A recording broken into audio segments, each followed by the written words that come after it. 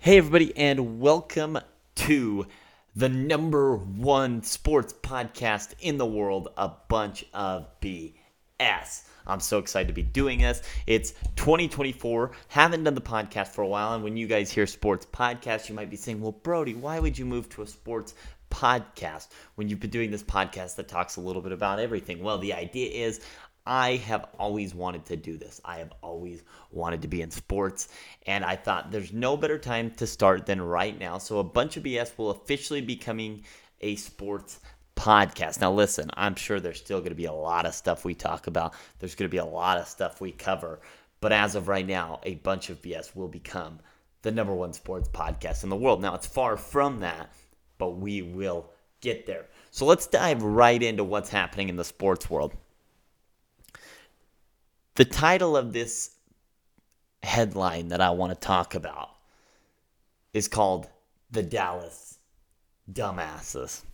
Okay, because anybody who's a fan of Dallas, in a way, is kind of, let's just say, we're a little bit dumb. Okay, and I'm a Dallas fan. This is hard for me to swallow. This is hard for me to say. But being a Dallas fan today, I have never felt worse in my life. Being a Dallas fan, I have never felt more insecure and also never felt more humiliated in my life than what happened last night in that Green Bay Packers game. Now, if you didn't watch the game, thank God that you didn't watch the game, because it was absolutely terrible. The only reason you would have wanted to watch that game is if you were a massive Dallas Cowboy hater. If you're a hater of the Dallas Cowboys, man, you should have that game on rewind, because the Dallas Cowboys looked absolutely garbage last night against the Green Bay Packers. And my question is, when does it change? When does Dallas officially say, you know what, we're done with this, we're done being loyal, we need a damn roster, just cut everybody on the team, start over? Because right now, whatever we have going is not working. There's two players that I would keep currently on the Dallas Cowboys team. I would keep one, Micah Parsons, even though maybe he didn't have an amazing game last night, and also CeeDee Lamb. Everyone else, get the hell out of Dallas. That's my thoughts. Get the hell out of Dallas. None of these guys can win. None of these guys are winning in the games that they need to win in. Yes, we've had mediocre regular season games. We've had pretty good regular season records, yet we are the most maybe mediocre team in the NFL when it comes to actually winning. And the sad part about it is when you see that star might be the most synonymous logo in the NFL as far as winning goes. Every time you see a Dallas Cowboys star, most likely the thing that goes to your head is Super Bowls and winning, because we're called America's team every year. We are always being considered by the media a team that's going to make a run, a team that's going to win. But this year marks like a consecutive 70 years of just bullshit performance out on the football field. It marks 70 years. And 70, I don't know where I'm pulling that number from, but I can tell you what, my grandpa Les watched the Dallas. I was watching the Dallas Cowboys like I do with my family on Sunday yesterday. My grandpa is going to be 82 years old. The guy is so sick of watching piss poor Dallas Cowboy performances. Okay, 82 years old. He's been a fan, ride or die. At least he got to see a Super Bowl win. But this guy has been ride or die Cowboys fan through the most horrendous years of the Dallas Cowboys. And we continue to not get the wins. We continue to go into the playoffs and to be closed out. I mean, and yesterday it was complete humiliation. Complete humiliation what happened last night for the Dallas Cowboys. Everybody's wondering what Mike McCarthy's future is. It's going to be big. Over the next 24 to 48 hours, we're really going to start to understand what Big Mike's career is. And let me tell you something. Big Mike has had a Super Bowl win. He's had 2 12-win seasons with the Cowboys. He's done fine, but he's mediocre. And the Cowboys have had enough of mediocre. In my opinion, get McCarthy the hell out of Dallas. Ship him the hell out of Dallas. There's going to be a team that grabs him. Okay, But Dallas needs somebody who's going to come in during this year of unbelievable coaching changes. There are so many unbelievably good coaches out there. There's a couple that if I was Jerry Jones sitting here on this beautiful Monday morning after your team just got annihilated, I would definitely be looking at a couple different options. I would probably be giving Bill the call. I think Bill Belichick in Dallas makes the most sense. It gets me the most excited because, one, Dallas needs a guy like Bill, a guy who's won in the last decade, a guy who's taken a team and actually made them better, a guy who understands defense unbelievably well and can come in and maybe build something, build a new culture, rally this team together. But we need something different. I also think Dallas should be giving Jim Harbaugh a call. Jim Harbaugh has not signed to stay with Michigan, and he hasn't decided where he's going. I can't imagine that he stays in the college football world. I think Jim definitely has this vendetta that he has to go beat his brother John and get a Super Bowl, get a national championship. And if he does that, he's definitely going to be looked at as the best Harbaugh in that situation. But let me tell you something. Jim's not out of the question. I think Jim could come in, do the exact same thing that he's done in Michigan. Now listen, Jim is not a play caller. Jim is not the guy calling every single play, but Jim is this guy that can figure out culture of coaches. He's a guy that can put a personnel together. He's a guy that can manage players. He's a guy that can manage the season. We need a guy like Jim Harbaugh, a guy like Bill Belichick, even a guy like Pete Carroll who could come in, who dealt with a guy like Russell Wilson, who isn't phenomenally good, we're finding out, maybe in the same situation that Dak is, but that can come in and rally a group of players. We need to be rallied, and right now Big Mike and this Dallas Cowboys team just doesn't seem like they're the fit. If we're throwing Big Mike out of the picture, though, I also think it's time that we throw Dak Prescott out of the picture. I don't think Dak Prescott, who's one of the highest paid quarterbacks in the league, is actually making it worth his time. I don't think Dak's value is actually in his contracts. The guy's not a winner. He's not winning games. Dak, every time it comes to big games, what does he do? He's going to throw some interceptions, he's going to have a mediocre game, and he's not going to get us very far. Dak, throughout the season, has games where he looks phenomenally good, where we're talking about him being the MVP candidate. Yet then he goes into the playoffs and looks like absolute garbage. I think it's time that we put Mike McCarthy, we put Dak Prescott in and we ship him the hell out of Dallas. I think we ship him the hell out of Dallas, get him somewhere else, and we have players that I think could make strides and become great. But it is time that Dallas starts making big changes as far as coaching goes, and we need to start thinking about the quarterback situation. Is Dak a guy that is going to win us a championship? In my opinion, Dak isn't that guy. But enough about the Cowboys. Let's talk about Jordan Love and the Green Bay Packers. Credit to Jordan Love. He came in and looked like a badass. He came in and was slinging that ball. And the crazy thing is, he was putting that ball in the middle of the field most times. He was throwing a good ball. He seemed composed. Dallas wasn't able to rush him very often. They weren't pressuring him a ton. And Jordan Love definitely looked more composed and more veteran in that position than Dak did last night. Jordan Love had almost a perfect game last night. The Green Bay Packers had almost a flawless game last night in a game that was just an absolute blowout. But Jordan Love is the real deal. They've waited for him. I didn't know how Jordan Love would turn out to be. A lot of people, I think, were in that same boat when the whole Aaron Rodgers things was happening. Aaron said he believed in him, but there was weird tension there in Green Bay, and we didn't know if he was going to be a bust. We didn't know if they were going to develop him into something good. Let me tell you, Matt LaFleur knows what he's doing. He knows what he's doing, and he's developing this Green Bay team, who is the youngest team in the NFL right now, who looked veteran in that first playoff game, who looked composed in that first playoff game. They called the right plays. They ran the right things. They just continued to shove it down Dallas's throat last night. And I think this Green Bay team is going to be interesting to watch in the playoffs as they go take on the Detroit Lions. Now let's talk about the Detroit Lions. They get a W last night. First one in Detroit Lions history in a while. They were able to go and get a W. Let me tell you something. Before I dive in to this game, we have to give Dan Campbell credit. He was able to rally this team together. He was able to bring the team together. He's a guy that when you listen to him, even whether you're a fan or not, you get motivation from him. You feel what he's talking about. Last night they had a video of him talking about the energy of the stadium being as unbelievably good as it was. He called it electric. He said it was humming. He could feel something different in that stadium last night. And let me tell you something. I think everybody feels something different when we watch this Detroit Lions team. No offense to Matthew Stafford. The guy played hard. He did his best there.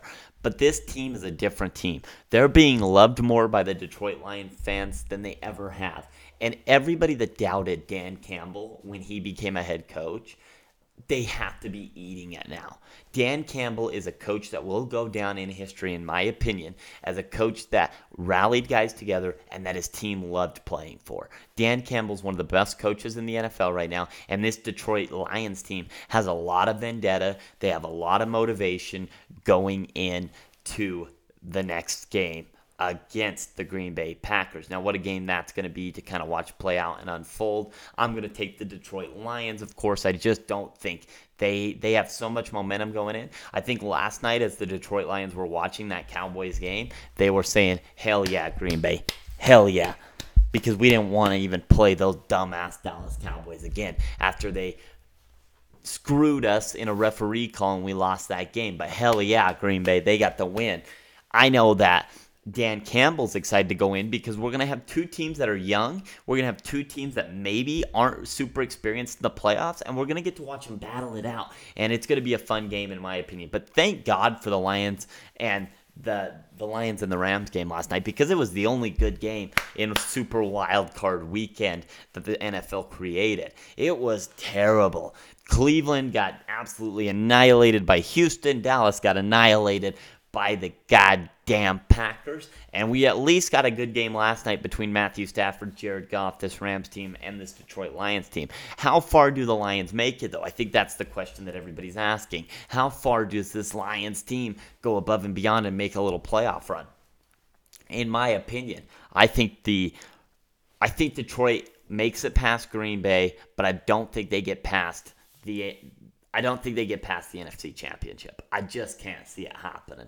I think San Fran's going to be the team in the NFC. I think San Fran moves all the way to, what I see end up being, honestly, this year, I see it being a Baltimore-San Fran Super Bowl. Again. Now, that's the crazy part, right? Because we saw one year when Jim was there, it was Baltimore versus the 49ers. I think it's a Baltimore 49ers Super Bowl, and I think it's an absolutely amazing game. I think it's a matchup that us as football fans are all going to love to see. But it's interesting what's happening in the playoffs right now. So, we see the Detroit Lions move on. Good game. Dan Campbell's a beast of a coach. Then we see C.J. Stroud on a beautiful Saturday afternoon, just sling the ball. C.J. Stroud is the real deal. And if you don't believe it, you're out of your damn mind. C.J. Stroud was standing in that pocket on that beautiful, glorious Saturday and just slinging the ball to all of his wide receivers. That Texas team looks like a team that's going to absolutely be a team that competes. I'm telling you right now, if I'm a team in the NFL, I don't want to play the Texans in the playoffs.